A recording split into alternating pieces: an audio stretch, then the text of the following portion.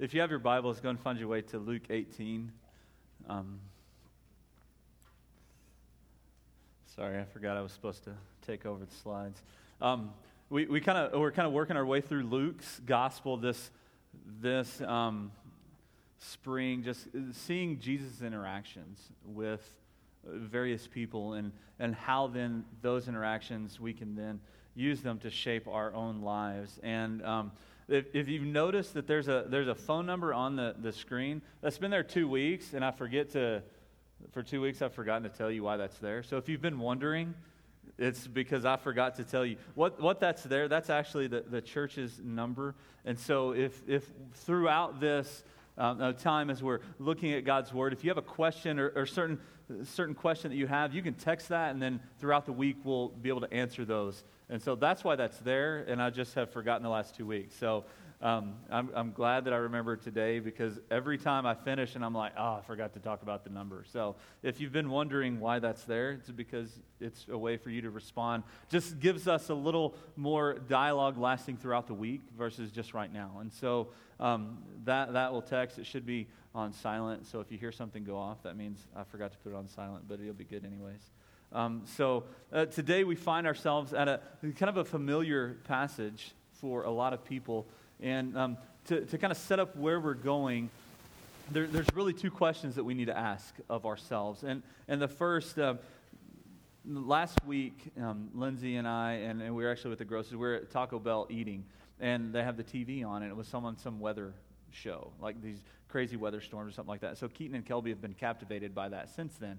And so we've been like DVRing all the Weather Channel, like extreme weather stuff, and they've been watching it. And over through that, there's this common theme that seems to come up when they're talking to the people, and it's talking about what they would choose at that moment to take. And at one point, the guy's talking about his son versus the dog. And it's like, he's like, there's no question about that. And we're like, did he really have to explain that, you know? And but so we need to ask ourselves, what do we value so much that at moment's notice we would have to save? What do we need in our lives, or what do we have in our homes that would be the go-to? For some people, it might be photographs, or something that is from a relative that had passed, or something like that. Just what is that you would take, and why is it valuable to you? And then that kind of sets up where we're going for this morning in this passage. So if you will follow along, we'll read it and then we'll get into it. In Luke 18, we're going to start in verse 18 and read through verse 30. So in Luke 18:18, it says, "And a ruler asked him, 'Good teacher, what must I do to inherit eternal life?' And Jesus said to him, 'Why do you call me good? No one is good except God alone. You know the commandments. Do not commit adultery. Do not murder. Do not steal. Do not bear false witness. Honor your father and mother.' And he said, 'All of these I have kept from my youth.' And when Jesus heard this, he said to him, 'One thing you still lack. Sell all that you have and distribute to the poor, and you will have treasure in heaven, and come follow me.' But when he heard these things, he became very sad, for he was extremely rich. And Jesus said, looking at him with sadness, said, 'How difficult it is for those who have wealth to enter the kingdom of God. For it is easier for a camel to go through the eye of a needle than for a rich person to enter the kingdom of God.' Those who heard it said, 'Then who can be saved?' But he said, 'What is impossible with man is possible with God.' And Peter said, 'So we have left our homes and followed you.' And he said to them, 'Truly I say to you, there is no one who has left house or wife or brothers or parents or children for the sake of the kingdom of God who will not receive many times more in this time, in the age to come, eternal life.'" If you will pray with me and ask the Spirit to guide us through our time. Father God, we open your word, God. I just pray that any time we approach your word, God, that we would not approach it lightly. God, that we would see your word, God, and that your Spirit would use the truth of your word to pierce our lives, God, to show us where we need correction, and to show us where, God, that we're relying on ourselves instead of you. God, I just pray that today your Spirit would move, that we would have a noticeable change in our lives because of your truth and your Spirit within us. And it's in Jesus' name we pray. Amen. And so what you see in this passage, and oftentimes it's hard. If you've grown up, I grew up in church, and so I've heard stories like this over and over again. And what I struggle with sometimes is seeing them in a different light. I struggle with knowing them in a different way. And so some of you, that might be the same case, that you've always heard this, and it's always told in a sense of, what are you giving up for the gospel? That a lot of times we look at this and we think, oh, it's just talking about holding things and giving them up for the gospel. And really, that's kind of a misunderstanding of what the depth of this passage is. That's a good surface level. But if we look at it intently, and if you've never heard this before, then I actually kind of envy you in a sense, because it allows you to get to the depth of what's happening here in this interchange between the rich ruler and Jesus. Because what really is at the heart of this is the question, what makes a person good? And then from that, is good enough good enough? Because when we look at this man that approaches Jesus, and if I asked you to say, if we had some paper up here and we're going to give characteristics of a good person, there's a good chance he would fit everything that we would say.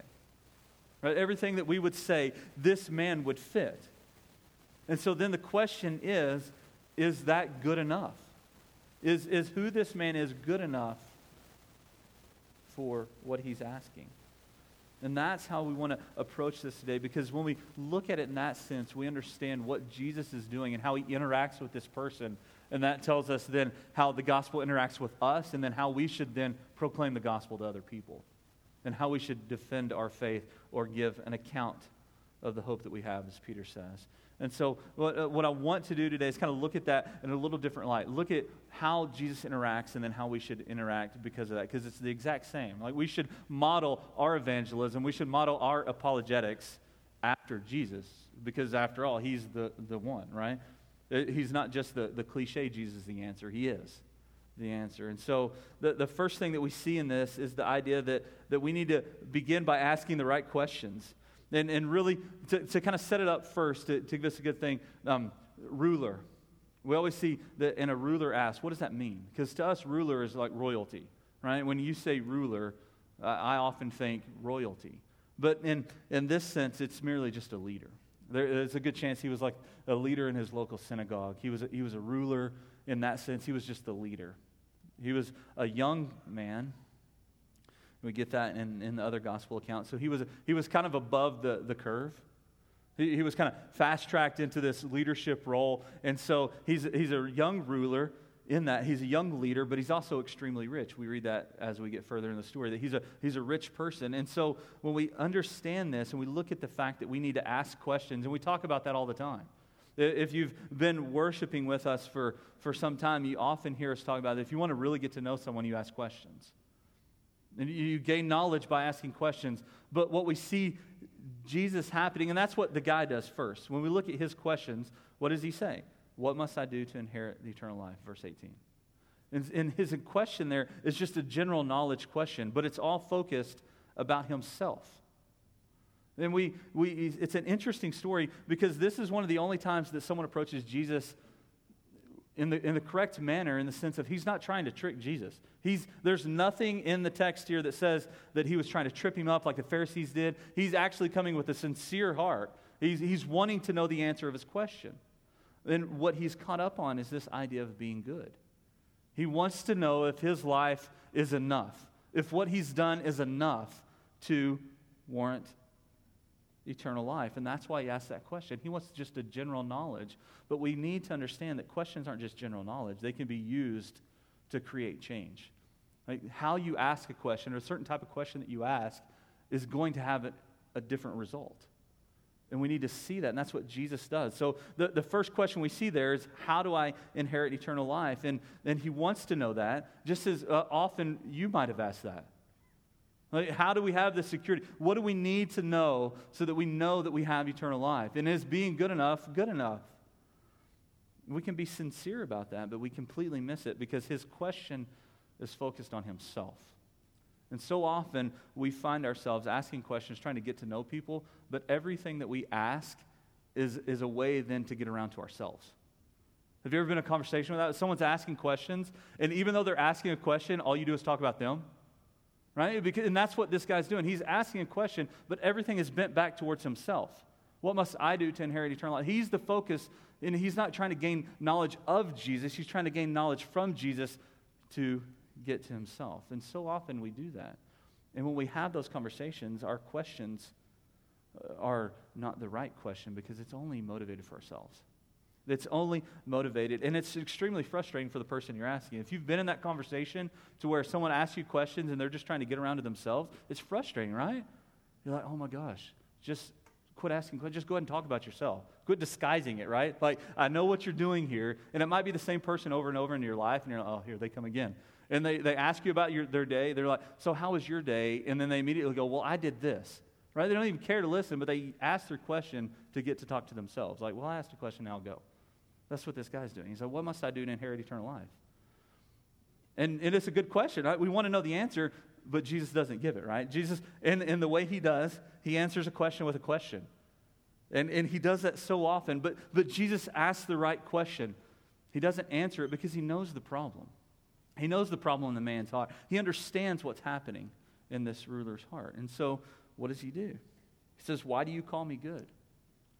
And see, what he's getting at there, even in that first question that Jesus asked back, he's asking the right question because he's getting to a deeper level, and his question is going to create a response in the man to where he's going to end up basically giving everything himself.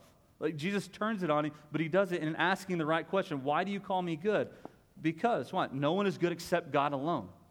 And so he's there setting apart. This is the first point where he's setting apart what this man is doing, trying to justify his goodness, and Jesus saying, no one's good. Why do you call me good? God alone is good. And so right there is the first instance where this man should have understood that what I'm even trying to get in this is the wrong thing.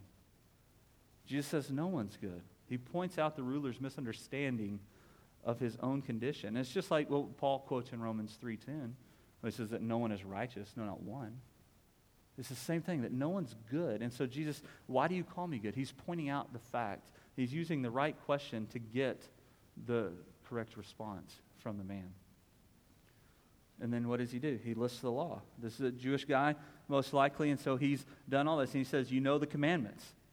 Do not commit adultery, do not murder, do not steal, do not bear false witness, honor your father and mother. And what we see in that is that when you look at the Ten Commandments, there's the theologians, they'll call it the two tables. The first table is the first couple of commandments that are talking about our relationship with God.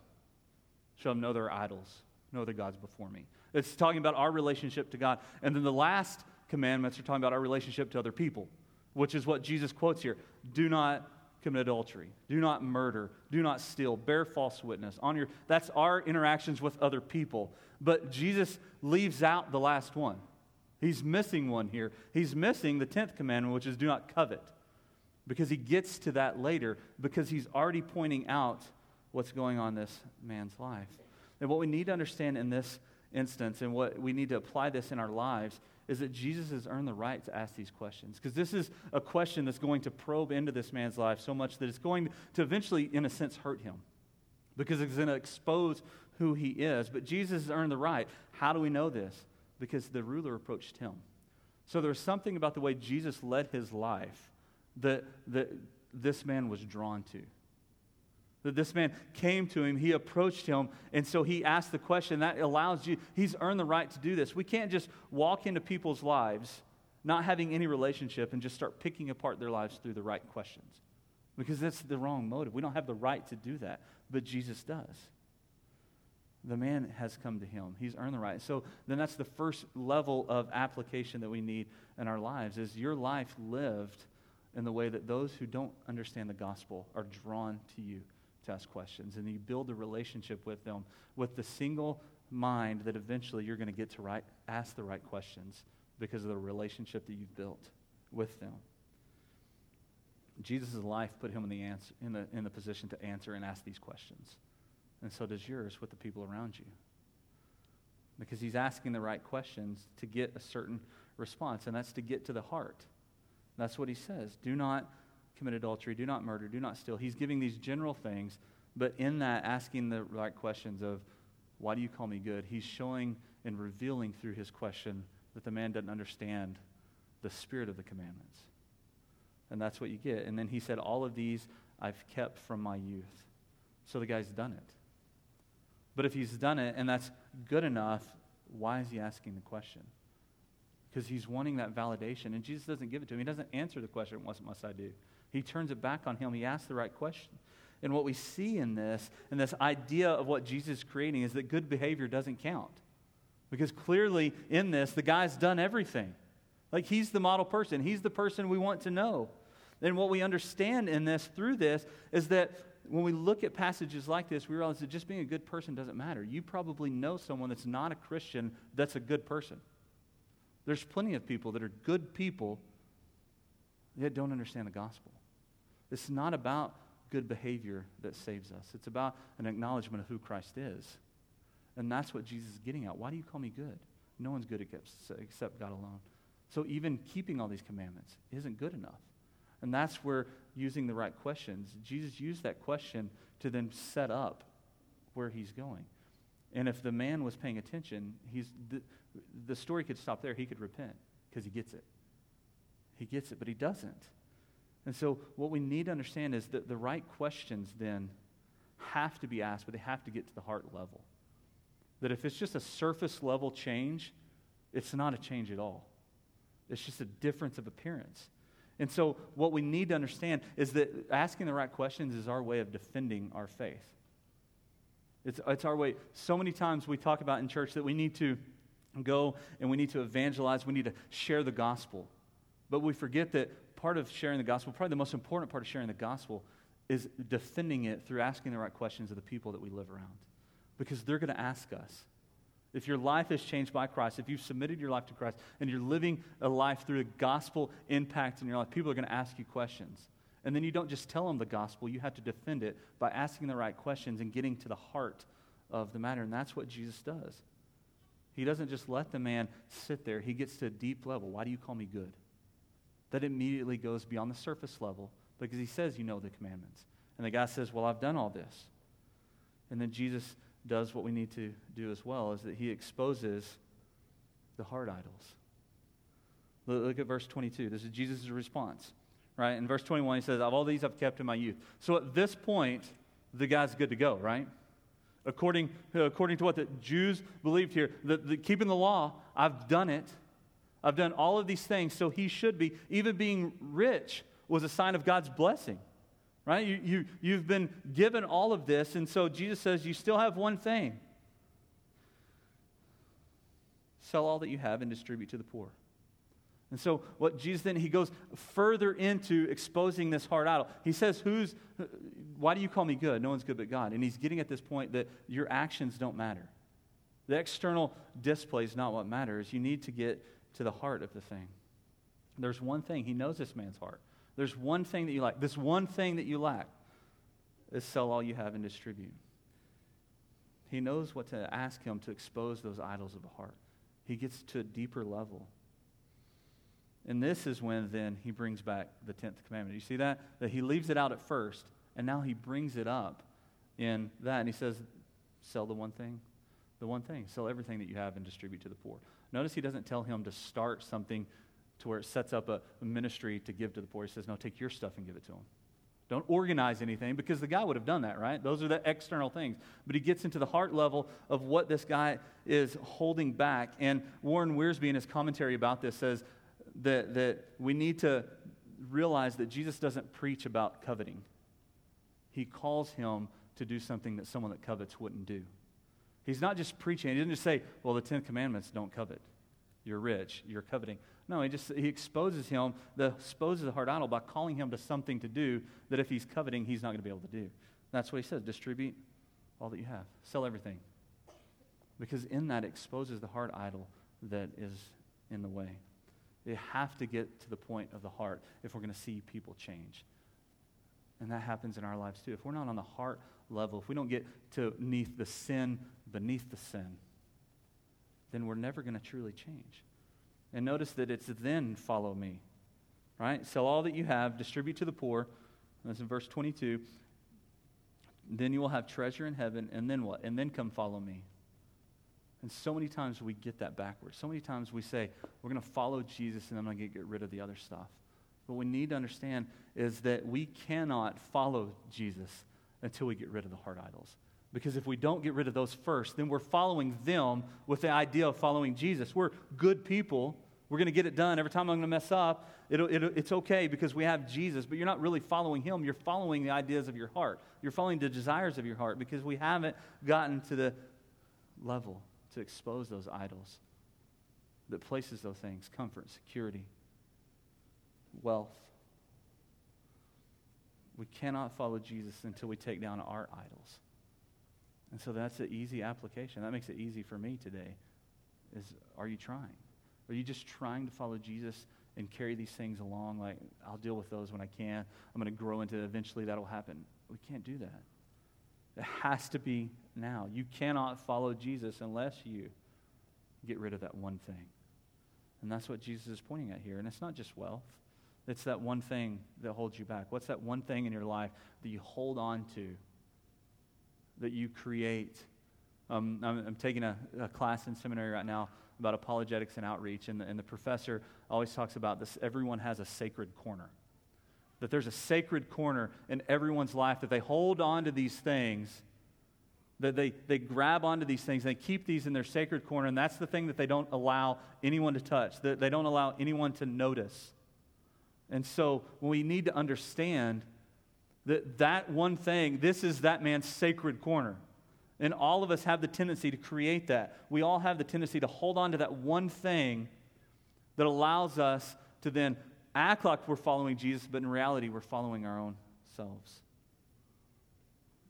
We have to get to the heart level because that's what Jesus is doing. He's exposing the idol of this man. He's not preaching at him. He's showing him. He's calling him to action that he cannot do unless that idol is removed. And then look at verse 23. What happens? But when he heard these things, he became very sad, for he's extremely rich. He realized. He might not have realized that he was coveting, but he realized that what I'm called to do, I can't do. Why? Because he's extremely rich. I don't really have to worry about this because I'm not extremely rich, right? Some of you are thinking that, right? I used to think that, well, I'm not really rich, so it doesn't matter. Well, you can hold on to anything. Any amount of anything can become an idol before the Lord. And then look at verse 24. And Jesus, looking at him with sadness. I like Mark. We're in Luke, but I like Mark's description here because he said, in Mark it says that Jesus loved him. And notice that even after Jesus has pointed to this man to the heart idol, he's sad, he can't do it. Jesus still loves him. And what we need to realize is that this is one of the only stories in Scripture where someone meets Jesus and they leave worse off than they were. Jesus never answers this question. He comes to the realization that I can't do it. And so in reality, he leaves in a worse position than he came. Because now he leaves in the awareness of what he needs to do, yet he can't do it. And prior to that, he didn't know. But until it's at the heart level, it's not lasting. Until we see people change, it's not going to last. But we still are called to love them. As we're in relationship with our neighbors and our coworkers, and we're trying to find ways where we can expose those sacred corners in people's lives and build that to the gospel. We're called to love those people. We can look at them and love them. We can look on them with that sadness because we realize that until their heart changes, it's not going to last. And we need to realize that it's not the wealth that condemns this man. A lot of times that's been used in this, that if you're wealthy, then clearly you're not doing it right. It's not the wealth that condemns this man. It's his inability to put Christ over his wealth that's condemning him. And that's the same true for anything in our lives. If we're so busy trying to control our lives, and our control becomes this man's wealth. In our life, if we're trying to control everything, that we put our control over everything, even over Christ, then it's our control and our desire to control that ends up condemning us because we're holding on to that instead of Christ. And we also need to be aware that it's not the generosity that would have saved him. And we see that happen. And we see that preached in our culture, that if you just give that. I saw a thing this week that there's a church it's crazy. There's a church, I think it's in South Carolina, that said that they're going to do a 90-day challenge, that if you tithe and God doesn't bless you, they're going to refund it 100%. It's ridiculous. That's not the point of it. It's ridiculous. And that would be looking at this story and saying that it's the generosity. If he would have sold everything and given it to the poor, that would have saved him. No. Because he's not going to give everything unless he understands who Christ is first. That's the whole thing with James showing his faith through his works. That we're saved by faith alone, but it's never a faith that is alone. It's not generosity that saves, and it's not the wealth that condemns. It's a heart focused on something other than Christ that condemns, and it's a heart focused on Christ alone that saves. And we have to understand that. We have to let the gospel expose our hearts. We have to go back to that. We have to go back to Scripture. And it's not easy. You know, I sit here and we're singing a song, Jesus is Better, and it just overcomes me because this has probably been one of the worst weeks for my control. And I sit here and sing that, and I'm like, can I sing that? Can I really say that Jesus is better in anything? Because if I can't, then it hasn't impacted me on a heart level, and it's not really a gospel change. It's just an expression of a desire. So it's not a gospel change without a heart change. We can't say Jesus is better and then try to control our lives and worry about things. It can't be done. We have to get to the heart level and expose that, and we have to have the truth in our lives so that we can then speak into our hearts, that we can allow the truth to shape us, because that's when our lives are changed then. And until then, it's just a behavior modification. It's not a change. It's just a Band-Aid when stitches are required. You can't do it. And that leads us to the realization that we have to be giving up control. Right? We like to control, but you can't change your heart. Have you ever tried? Have you ever tried to change? A New Year's resolution is a perfect example of this. How long do they last? Most people, I don't know anyone's ever done it for a year. And maybe they're not supposed to be for a year. But then that's just weird too, right? Like, if we're going to do something new for the year as a New Year's resolution, we should do the whole thing. But it never lasts. Why? Because it's just trying to change ourselves. We can't do it. We don't have the willpower. And we need to realize that only God can change us. And that's where verse 26, look at 26 real fast. He gets it's difficult for the wealth to enter the kingdom of God. It's easier for a camel to go through the eye needle. Great hyperbole there. Like, he's not literally saying a camel is going to go through that before wealth. He's just showing how difficult it is. Right? And then those who heard it, those who were around hearing this said, well, then who can be saved? They're freaking out, right? Like, if this guy that's this good and wealthy and they can't enter the kingdom of God, but wealth is a sign of blessing in this culture, then who can be saved then?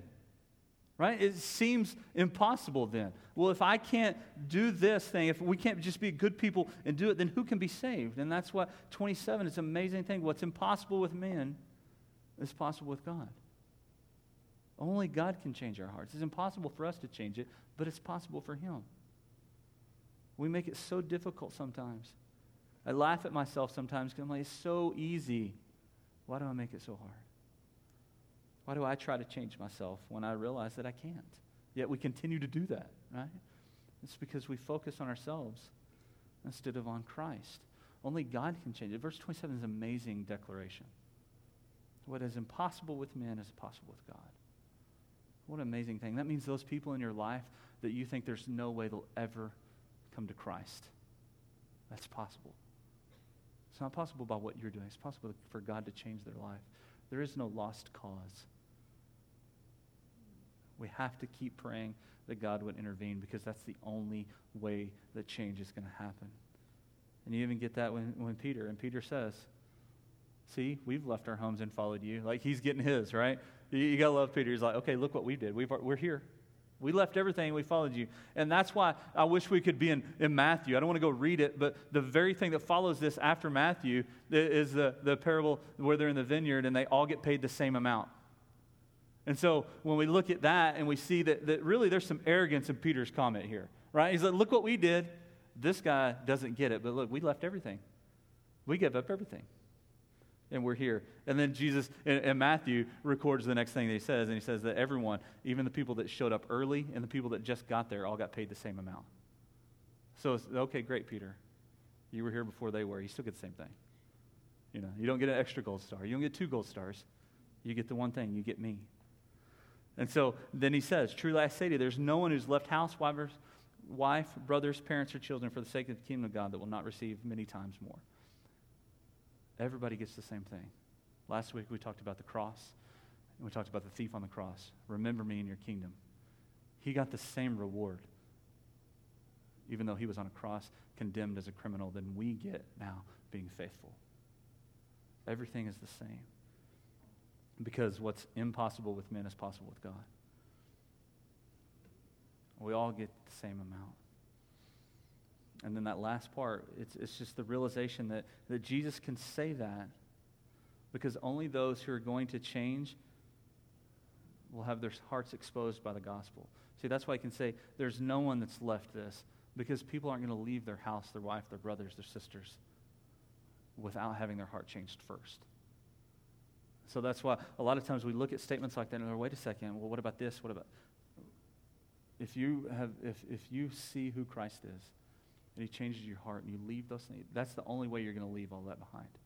That's the only thing we're going to not look at the things of the world and be amazed by them if Christ is not the major and the main captivator of our hearts. Otherwise, it's not going to happen. You might go for a little while, and then you fall off. You might have this great experience, and then it leaves. It reminded me of a time in Jonathan Edwards' book, the Puritan pastor. He wrote a book called Religious Affections. And at one point in that book, he's talking about the fact that men will only follow God to the point that they know him. And so that our affections are only going to go to the point of God that we actually know who he is. And so then as we look at a passage like this and we understand what Edwards is saying, we have to ask ourselves, do we truly know that God is the one that can make the impossible things possible? Because if we don't understand that, then we're never going to realize the magnitude of the story. We're never going to allow our hearts to be exposed by it because we're going to always keep holding on to something. And we have to go back to this idea that God is the thing that can make impossible things happen. Verse 27 is the thing that I focus on so much every time I come back to this now. What's impossible with men is possible with God. And if you truly believe that, then you need to stop trying to change yourself and submit your life to Christ because only he can change you. And if you're trying to do that, there's a good chance that you've had a long track record of doing good and then you fell. And then you go into this depression or this state of sadness and you get excited again and then you keep trying. And it's just this cycle over and over and over again. You can't change yourself. I can't change myself. When I have feelings of anxiety and where I can't make that stop, but I can submit to him, that I can go to him, I can speak the truth in my life and let the word saturate me, and that then takes my affections because I know that it's impossible for me to control that. Yet it's possible for him to change that worry into hope, that anxiety into comfort. And that's the same with all of us. That whatever you're dealing with in your life, whether it's sorrow, frustration, anger, depression, all of that, God flips the other way and it shows you where he completes that. And that's what's amazing about this. It's not about being a good person. It's about allowing God to change your hearts because you can't do it. But what's impossible with you is possible with him. And that's what I pray, that we become a church that sees people for who they are and begs and pleads with God to change their life. And begs and pleads with God that we get to see that. What an amazing thing to see someone come from death to life. And I pray that that's who we are. That we're a church marked by realizing that our affections should be pointed to Christ alone. And that we're incredibly blessed where we are. But nothing compares because he is better than all of that. Let's pray.